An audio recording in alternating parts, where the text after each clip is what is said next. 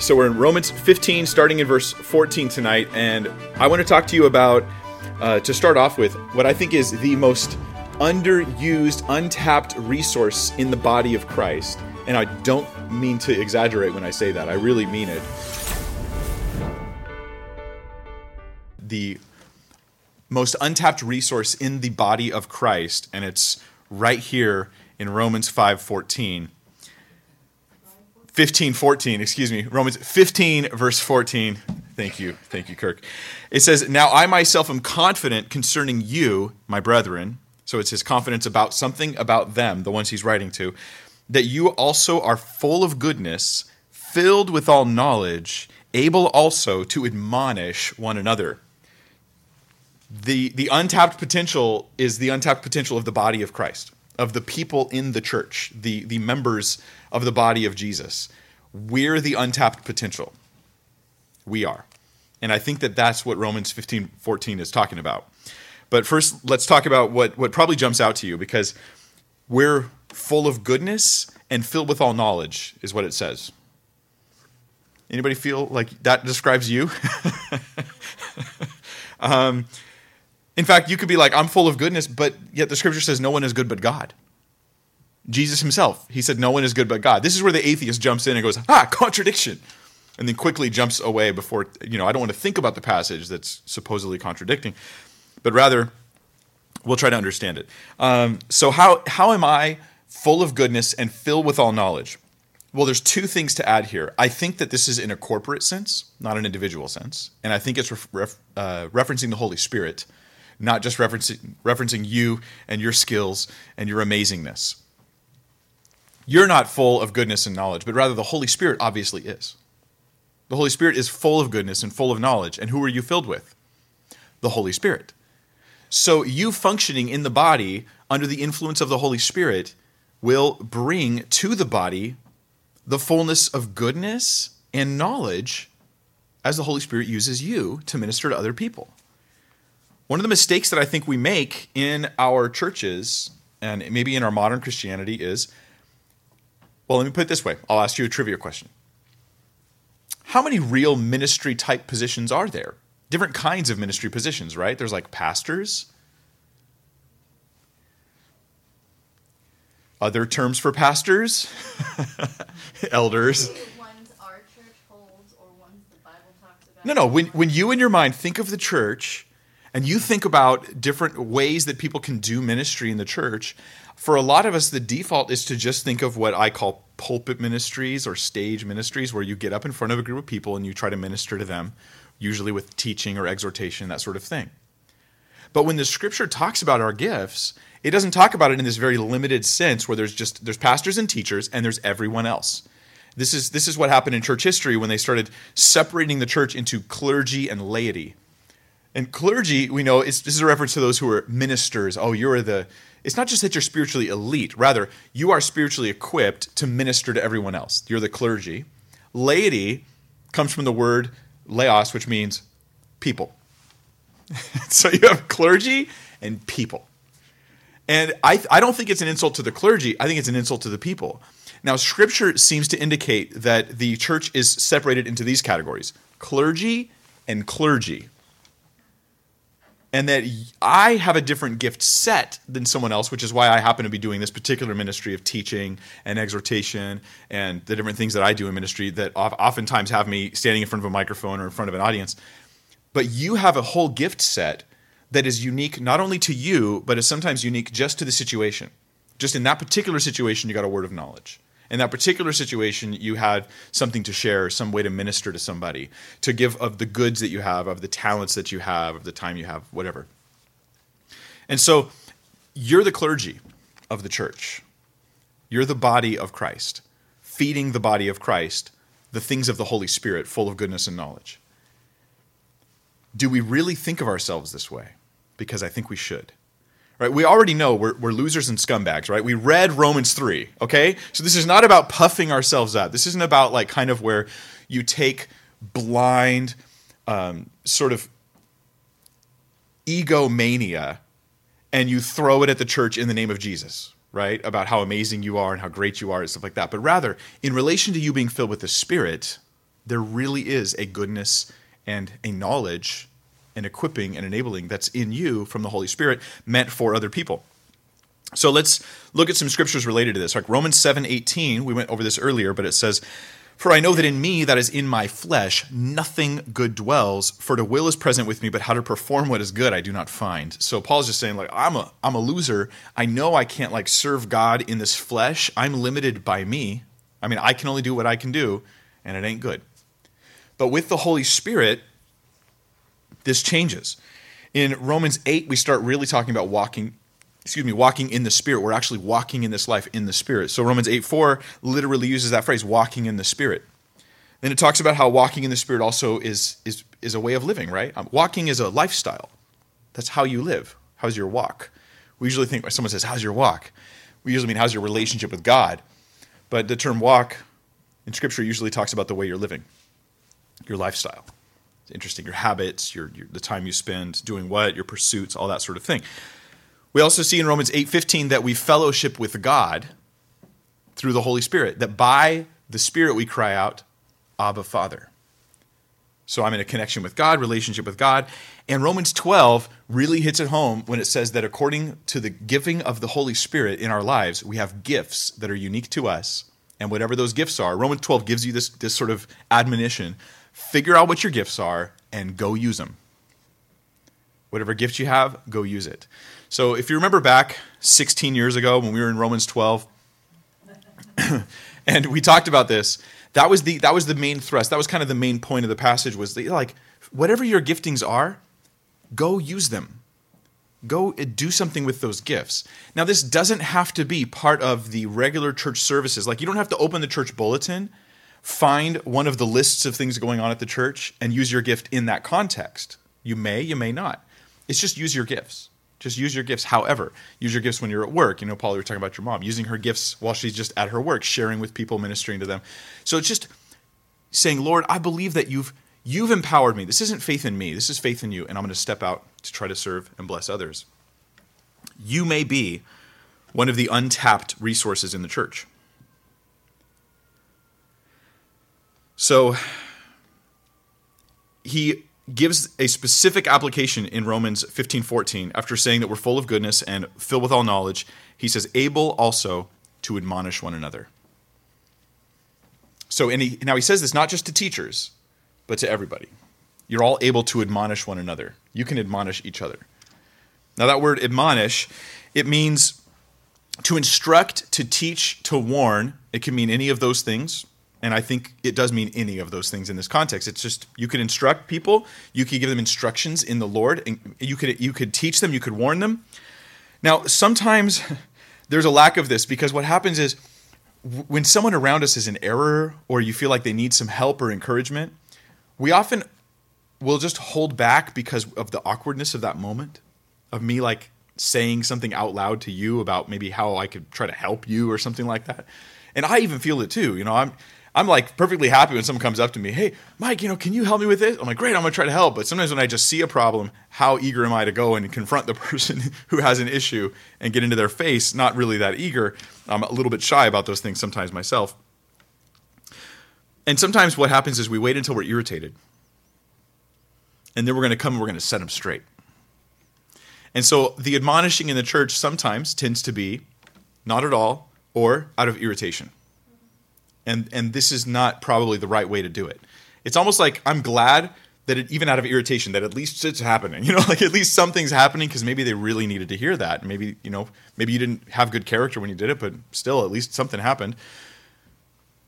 What I think we need to look for is admonishing each other where you have like a commitment to the person in their future and in their life. You're still committed to them even as you tell them something that might be a little hard for them to hear. Do you know what I mean? The difference with them? It's like, I'm still with you in this. I still care about you. In fact, it's because of that I come to you now. I have hope for your future. And I think that can sometimes be missing. So admonishing implies that you care. We don't do drive-by admonishments. Although some people do actually do that. Some people do that. I remember a friend of mine, he was in church and he had a hat on. And somebody came up to him And it was, I don't even know who came up to him. He never told me, but somebody came up to him and they were just like, you should take the hat off in church. And then they stormed off. And then he felt really bothered by that, like the way it was communicated, just the fact that the guy just said it and took off. And he was like, I didn't know something was wrong with me wearing a hat. And so he like struggled with this, and he came to me afterwards and he was like trying to wrestle through it and everything. But like, how much different would it have been if the guy said, hey man, I see that you're walking with the Lord, and I just want to encourage you that you're an example to others, and some people, they get a little bit weirded out when they see hats in church, so maybe you consider not wearing it to bless them. Like, how different would it have been instead of like the drive-by, like, hat demon, and then it runs away? Like how much better would it have been than that? But so often it's like we get upset with someone and we put them in a separate category now of like the disapproved. And I think that admonishing requires us to care about people. It's also possible to be spiritually arrogant in life, and this verse maybe corrects that because it says, hey, if you're an untapped resource in the church, then guess what the person next to you is? They're also a resource in the church. If you're capable of admonishing other Christians, then guess what other Christians are capable of doing to you? And it gets rid of that arrogance, because there are some who, they think they're so spiritual. Like, let's be honest. Like, there's some who are like, man, I study the Word and I know the Word of God really well. And I think that means that I can pretty much off the cuff come up with really good plumbing solutions. I think that means sort of like without researching or having any sort of real careful thought, I feel like I could solve the problems of the world because I'm spiritual. And I'm just thinking like, that's not spiritual. That's not what it means to be spiritual. Spiritual is about your character. It's not about you being able to say like, oh gosh, there's an electrical fire over there. Well, I know exactly how to handle this because I was reading John today. No, that's not what that means. When it comes to plumbing or when it comes to electricity, like I don't even mess with electrical stuff. Like I know I will die or kill someone else. Like this is not, like this brain does not compute working on electronics or doing wiring in my home. Like I will kill everyone on accident, like not on purpose. It's not a threat, right? That's just a warning. So we hire someone to do that for us. I get help from someone else. Like I'm just like, sometimes I'm like, oh, I forgot to turn the light off. Like, Allison, can you go turn the light off? I'm afraid I'll blow something up. I just don't understand electricity very well. And here in California, black is ground sometimes. Right? The black wire is ground wire. Sometimes, other times it's not. And at that point, I said, I forget. I give up. I'd rather study Greek. Actually, I really would rather study Greek. Yeah. So we have to learn then the difference, I think. This is what I'm going to call pastoral thoughts, my pastoral thoughts about admonishing one another. And one is, right, don't be arrogant. Don't think you know everything. Just stick to what you actually can discern and the wisdom. In fact, if you have discernment without wisdom, don't say anything. If you have discernment, like you see something, a problem, and you have wisdom on how to handle it, go for it. Now you should open up your mouth. But if all you have is discernment, there's some people who walk around with oceans of discernment, but they're a desert when it comes to wisdom. And so then they use their discernment to just hack people down and hurt and harm people. And I learned a long time ago for my own self, if I have discernment without wisdom, I just keep my mouth shut until that wisdom comes along. But there's another thought, is that there's a difference between my gut and the Holy Spirit. So I'm encouraging you to admonish people, so I'm going to encourage you to do so with courage, but without foolishness or being foolhardy about it. Just know there's a difference between my gut and the Holy Spirit. There's a lot of people who think they have the gift of discernment out there because they look at people without knowing anything about them. They've already decided exactly the kind of person that person is. And maybe you do have discernment, and maybe it's your gut. Here's the question. Can you tell the difference? And if you go, yes, I really can, and I have a track record that says I can, then good. Then share. Then, go for it. But if you're going, my gut, the Holy Spirit, I can't really tell, well, then just be a little slower to do it. Be safer in your admonishments. That would be my challenge. But it shouldn't stop us. We are, as the body of Christ, we are meant to be feeding the body of Christ and ministering to the body of Christ. So we'll talk more about that in a second, but I just want to say this. The potential for every believer is very high. It's very high. and the potential for your usefulness within the body of Christ, which is not to say the church service, the gathering on Wednesday or Sunday or whatever, but your potential for usefulness by the Holy Spirit is radically high, higher than you probably realize, and so is the person next to you. But if we treat each other with the awareness of that potential, then it helps draw it out of people. There's this really interesting proverb. It says that counsel in the heart of man is like deep waters or a deep well, but a man with understanding will draw it out. I always wonder about that proverb. There's different ways of translating it and stuff. But I wonder if it means that there's somebody over here next to you who's got really good counsel, but it's like a well that's deep, so you got to really work to get that counsel out of them, to get them to give you the thing that they've got for you. And the same thing maybe in the body of Christ. Sometimes there's people who they really could help, and they really could assist, and they really could bless. And I just say, go for it. Filter the flesh out of it, but then go for it. Go for it.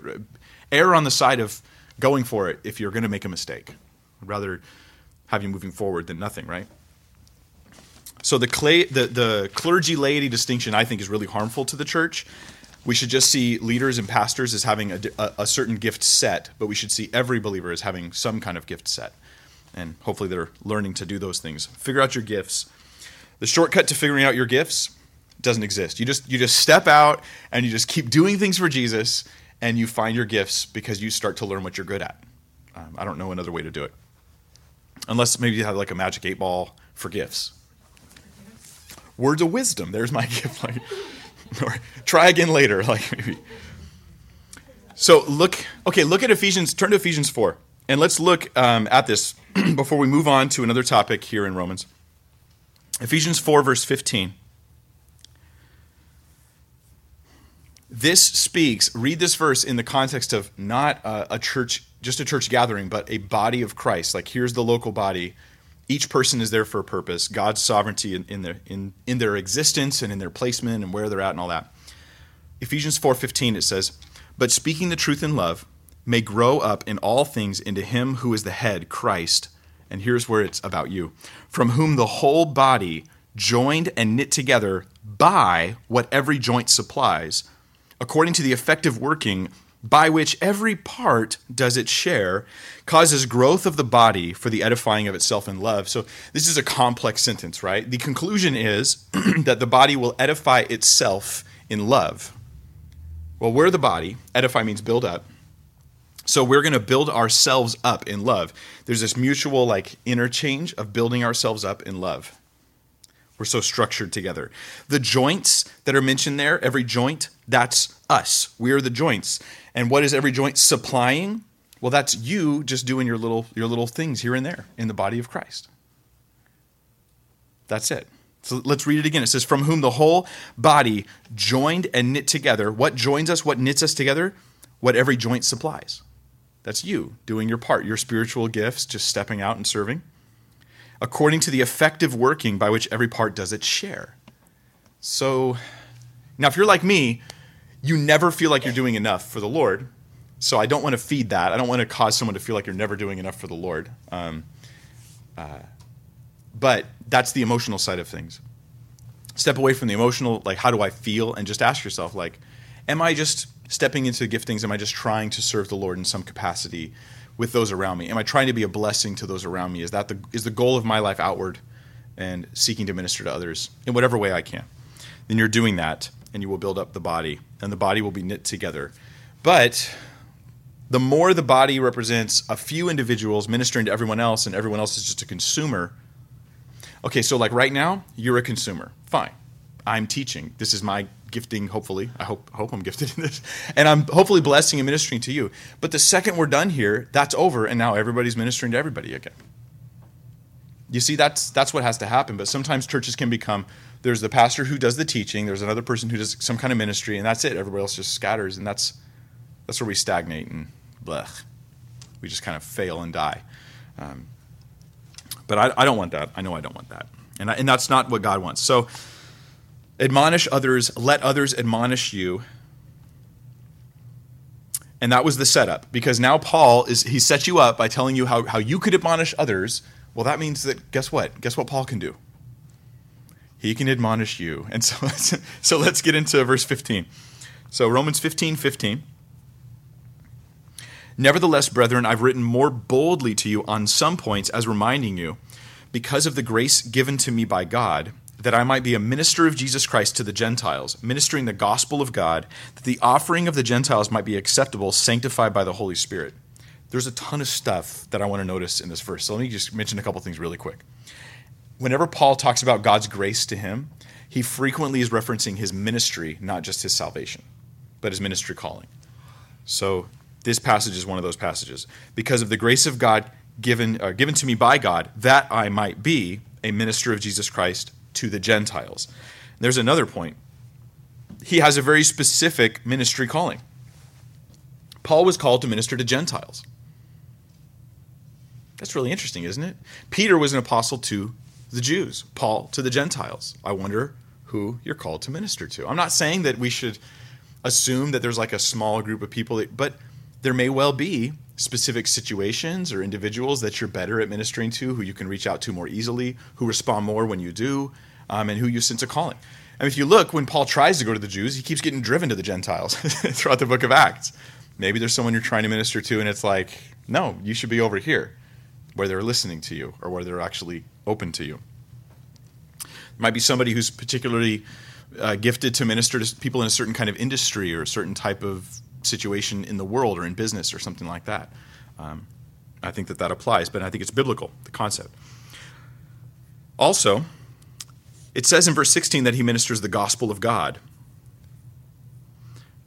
What's interesting here is he goes, I minister the gospel to the Gentiles, but he did more than just preach the gospel, the simple gospel message, right? I mean, he would preach the gospel, but then he gets them into Christ, and then he grows them up in Christ. He actually did more than that. So Paul would consider giving the gospel to people as also having a requirement to do some discipleship with them as well. And I just think that's an interesting thing to point out.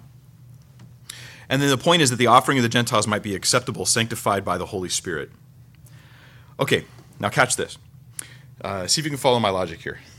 And if not, then maybe I'm wrong. But he says, oh, you're full of goodness and knowledge. You could admonish one another. But I write you anyways, because I too have a ministry calling. And I'm called to minister God's gospel to the Gentiles, that they might be sanctified by the Holy Spirit. So Paul's doing his ministry in writing, like Romans. Right side up, there we go. Romans is him writing to the people in Rome that he would do his ministry to the Gentiles to them. So catch this. He's performing his ministry through this written text. Do you catch that? Does that make sense? Does that follow in the passage? And then he mentions that his ministry, the gospel to the Gentiles, will result in that the offering of the Gentiles might be acceptable, sanctified by the Holy Spirit. So that means that this writing will not only communicate the simple gospel message, but it will work sanctification into the life of the one who reads it. Now, this might be like, duh, I already believe that about the Bible. But I think it's important that the Bible actually says the things that you already believe about the Bible, or else how do you establish that those things are true? So yes, the actual written word is something that sanctifies us. This sets us apart. To be sanctified, set apart. I'm for a holy purpose. Like that worship song we did tonight that was just on my heart to do. It was a really blessed song, like, Lord, here I stand, arms open wide. All my life is yours. I give it all. Surrender to your name. I just love the idea of I want to serve God with everything I have. It seems an honor and privilege. It doesn't feel like a sacrifice, does it? It feels like this incredible honor. In fact, that's how Paul describes it with Timothy. He says to Timothy, like, if you cleanse yourself from these latter things, these icky things, right, of the world, you'll be a vessel, sanctified, ready for the master's use. And like you, I really want to do that. I want to be that vessel ready for the Lord, And that's one of the things that motivates me to want to live a sanctified and holy life, which can come through the reading and studying of the Word of God. So let's continue. Verse 17. He says, therefore I have reason to glory in Christ Jesus in the things which pertain to God. Now, this is a really interesting concept. Paul's glorying. He's, in a sense, boasting. He's glorying. And he'll talk about what he glories in Christ Jesus, in the things which pertain to God. For I will not dare to speak of any of those things which Christ has not accomplished through me, in word and deed, to make the Gentiles obedient, in mighty signs and wonders, by the power of the Spirit of God, so that from Jerusalem and round about to Illyricum, I have fully preached the gospel of Christ. So in a sense, Paul is saying, I am boasting I'm glorying. My rejoicing, my glory is in all the stuff that Jesus did through me.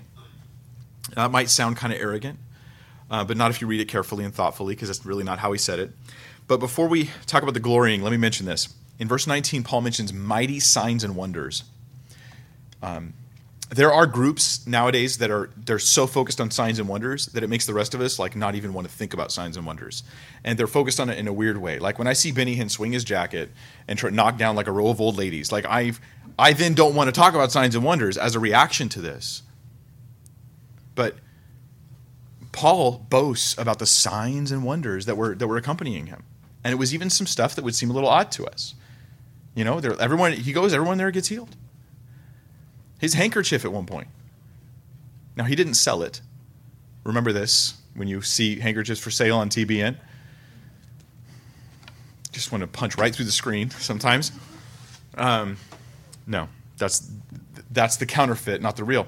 But God was doing some amazing stuff through Peter and through Paul. Now, it didn't seem to extend through every member of the church like that. I mean, as you read through the book of Acts, it seems like it was centered on a few individual people. As you share in the gospel, here, God was confirming the gospel with signs and wonders, and he does glory in that. So I don't want to discount signs and wonders because some people are weird. I want to have wisdom about it and be balanced. And the end result was that the Gentiles would be obedient. Notice this, not just professions of faith. Paul did not go around collecting professions of faith, and there's a certain danger in that. Do you ever get that feeling when you hear, like, say, Harvest Crusade, which I love. I love Harvest Crusade. I love what they're doing. I want them to continue. But they always report how many professions of faith there were. And that can be a little bit, and that's why they go, we have this many professions. Like, they try to be clear about it. They're just trying to say, look, we've tried to accomplish something. We're trying to show you what results there were. But Paul doesn't stop at professions. He's talking about being obedient. Being obedient. In verse 18, he goes, I will not dare to speak of any of those things which Christ has not accomplished through me in word and deed to make the Gentiles obedient. So he's not interested in just a profession. He's like interested in people who are following Jesus in their lives. And that was Paul's method of ministry. He didn't just come in and do like a giant stadium altar call and then leave. And they try not to do that. They try to plug those people in with local churches, and I support Harvest Crusade, so I don't want this to sound like criticism against them. But I want us to just recognize that the job's not done after I've said amen and prayed with this person. They need to be discipled. They need to be plugged into a church. They need to become obedient to the Lord. And so we've got to move beyond just that profession. So what those ministries do, Billy Graham would do, as well as Harvest Crusade, Greg Laurie, they'll try to connect with churches and go like, they need to be obedient. Here's all these cards. We got all the information from the people that came down. Call them up and invite them to your church. Sadly, we do that. We make those calls, but only a fraction of them actually ever come. And so God knows their fate. We're not saying they're not saved or something. I don't know. But yeah, the profession is, of course, obviously not an accurate number for who got saved, especially since several people go down every Harvest Crusade.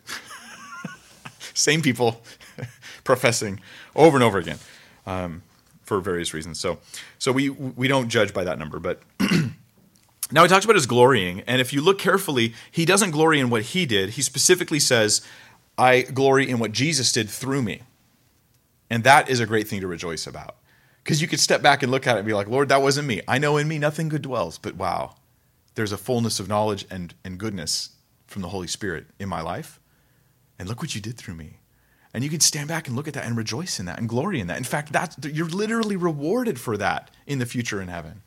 And you'll be like, you'll see those treasures, and you're literally looking at what Jesus did through you, not just what you did. And so, of course, you can glory in that. The thing about glorying is it reveals your priorities. As a kid, I had various different priorities than I do today. Remember when you were a kid and you would glory in being able to show people how old you were? How old are you? I'm that old.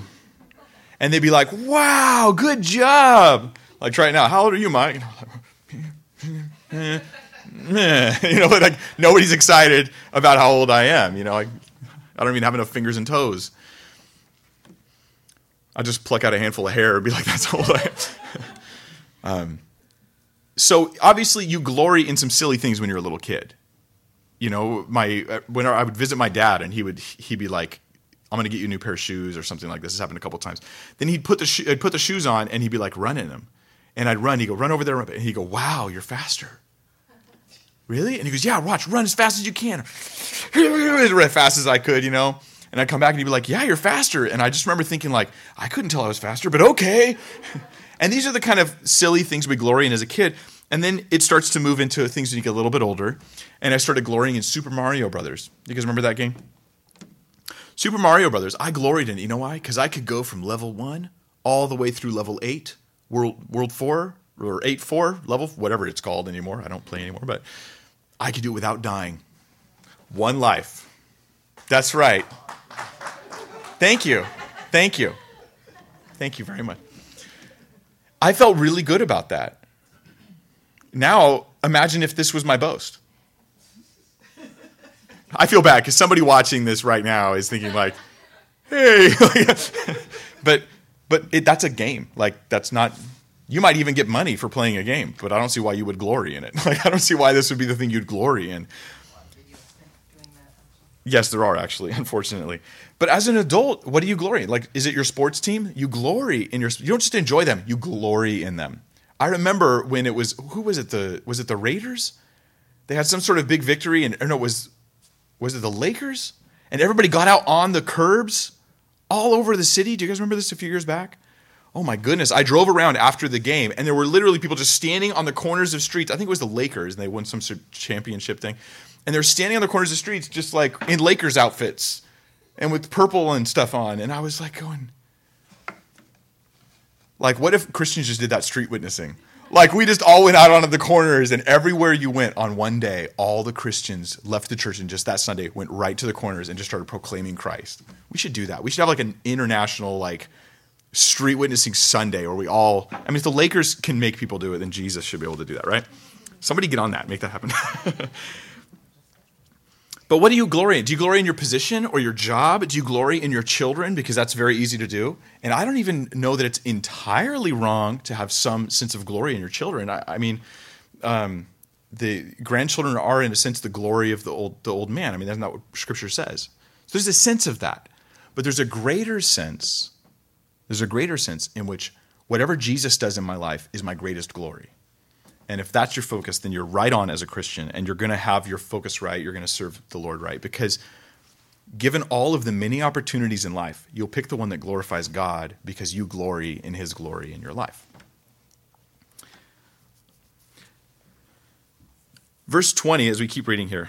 So he says, so I've made it my aim, his goal, to preach the gospel, not where Christ was named, lest I should build on another man's foundation. But as it is written, to whom he was not announced, they shall see, and those who have not heard shall understand. So Paul is really interesting here. If you get behind the scenes in Paul's ministry for a second, he actually had to make ministry decisions about whether to preach here or preach there.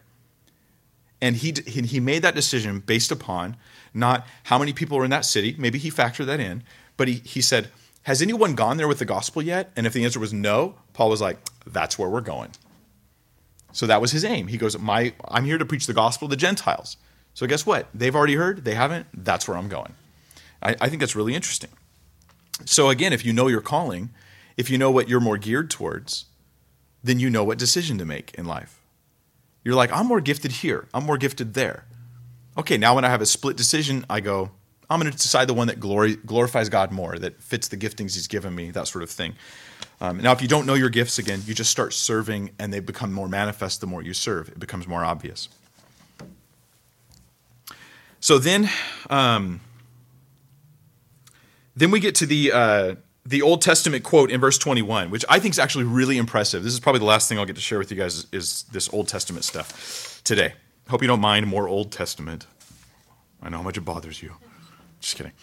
Okay, so verse 21, he says, but as it is written, to whom he was not announced, they shall see, and those who have not heard shall understand.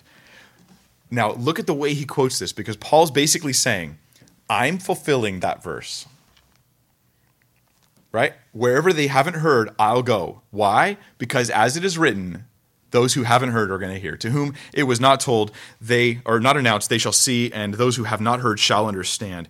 He's seeing his ministry as something of a fulfillment of that. Why? Well, let's go to that passage, Isaiah 52. Are you familiar with that chapter? I'll bet you are.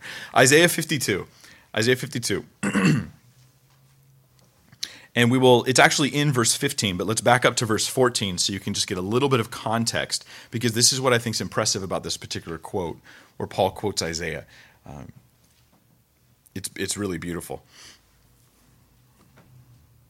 In Isaiah 52, verse 14, it says, "Just as many were astonished at you, so his visage was marred more than any man, and his form more than the sons of men.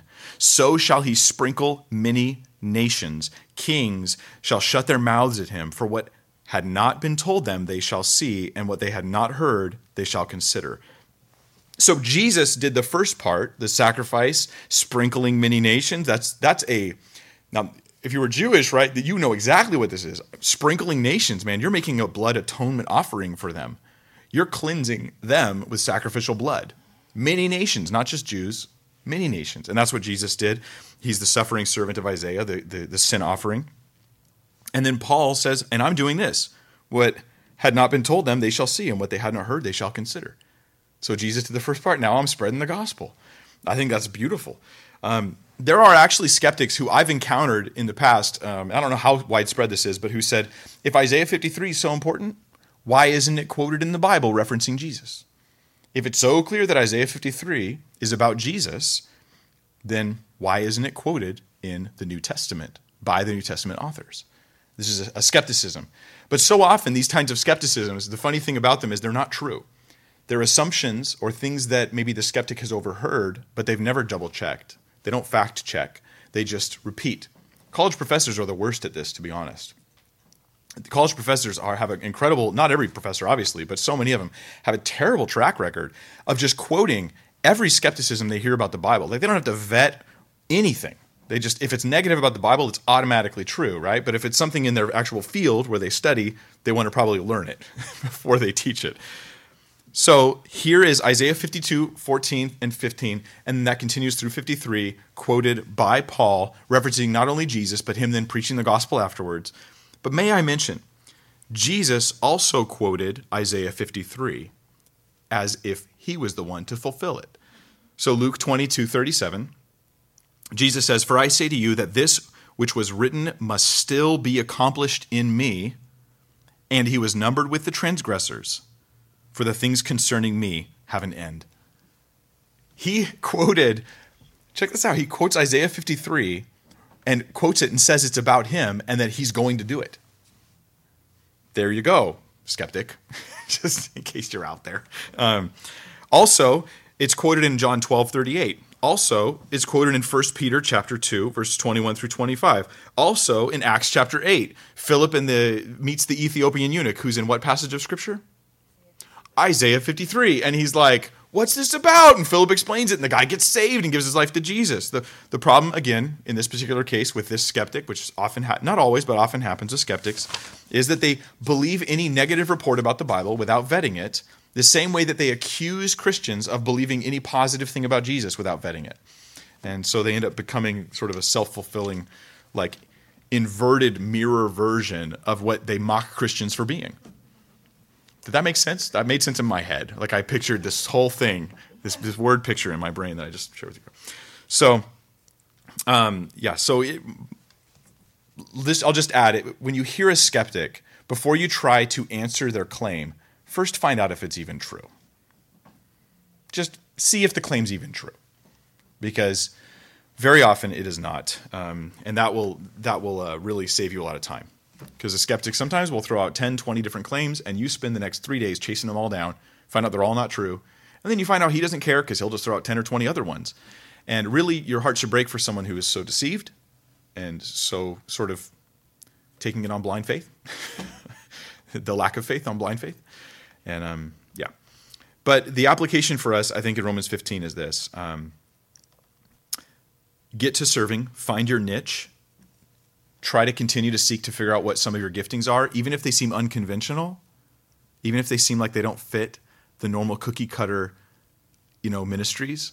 We do a disservice sometimes, because what happens is a pastor, or say that, like, here I step into this ministry and I'm serving and I'm leading and I do it in a particular way, and ministries start to take on the flavor of whoever's leading them. And then someone else comes in and they're supposed to have the same gift set and do it the same way. And that's not even possible. They're not the same person. They don't have the same gifts. So then what happens is the body looks up and they see a certain number of ministry leaders in that body, and they figure, these are the gifts, these are the ministry positions. I don't fit one of those. Where do I fit in? And that's totally not true. The whole body is clergy. Like, you're already fitting in. The question is just, how do you express that? And hopefully, just to continue to be thinking, don't worry about positions. Just try to think of how you can serve and what little ways that you help. In fact, it's probably stuff that's so natural to you, you barely even notice it. It's just so easy. And you're like, wait, that's ministry? But that's easy. Like, it doesn't have to be hard, to minister to people. It can be what comes supernatural to you. Supernatural to you. On that note. Okay, before we pray, I just want to say, so just a reminder, next week and for the next few weeks, I'll say this for the online audience as well. For the next few weeks, it's every other week I'll put out a video for the Romans study. We'll be finishing Romans real soon. We're going to tackle some controversial stuff coming up in the next couple weeks. And then I'm praying about what to do after Romans. My little update is this. I don't think I want to commit to an entire series on Jesus in the Old Testament, Genesis all the way through Malachi. That would take a very long time to do the whole thing. It'd be worthwhile, but I don't know if I want to commit to that length of time. So I thought we might do is like just Jesus in Genesis, and then break off and do something else. Then I'll come back to Jesus in Exodus at a later date and kind of like intersperse it. And I feel like that's a little bit, feels like less of a marathon for everybody and a little more refreshing. So that's a current idea. We'll see. All right, let's pray. Father God, we pray, Lord, in light of this study and this message, we pray that you'd help us to do a few things. One is we want to glory in the things Jesus does through us, and part of that is, Lord, show us the things that Jesus does through us. Help us to have eyes to see the ministries that you've called us to, the particular giftings and enablements that we have from you. Lord, let us just see it. May others even come up to tell us what those things are so we could be more aware, so that we could target those ministries, target those opportunities. We also pray, Lord, don't just give us eyes to see where we're gifted. Give us eyes to see where other people are gifted so we could be more readily receiving from them, more eager to listen or to allow them to bless us, Lord. We pray that your body would be knit together in love, edified, built up in Christ through the things that every joint supplies, and that's us. So, Lord, we pray for the supernatural work of the Holy Spirit in our local fellowship. We pray that your body would be stronger and would be filled with clergy. In Jesus' name, amen.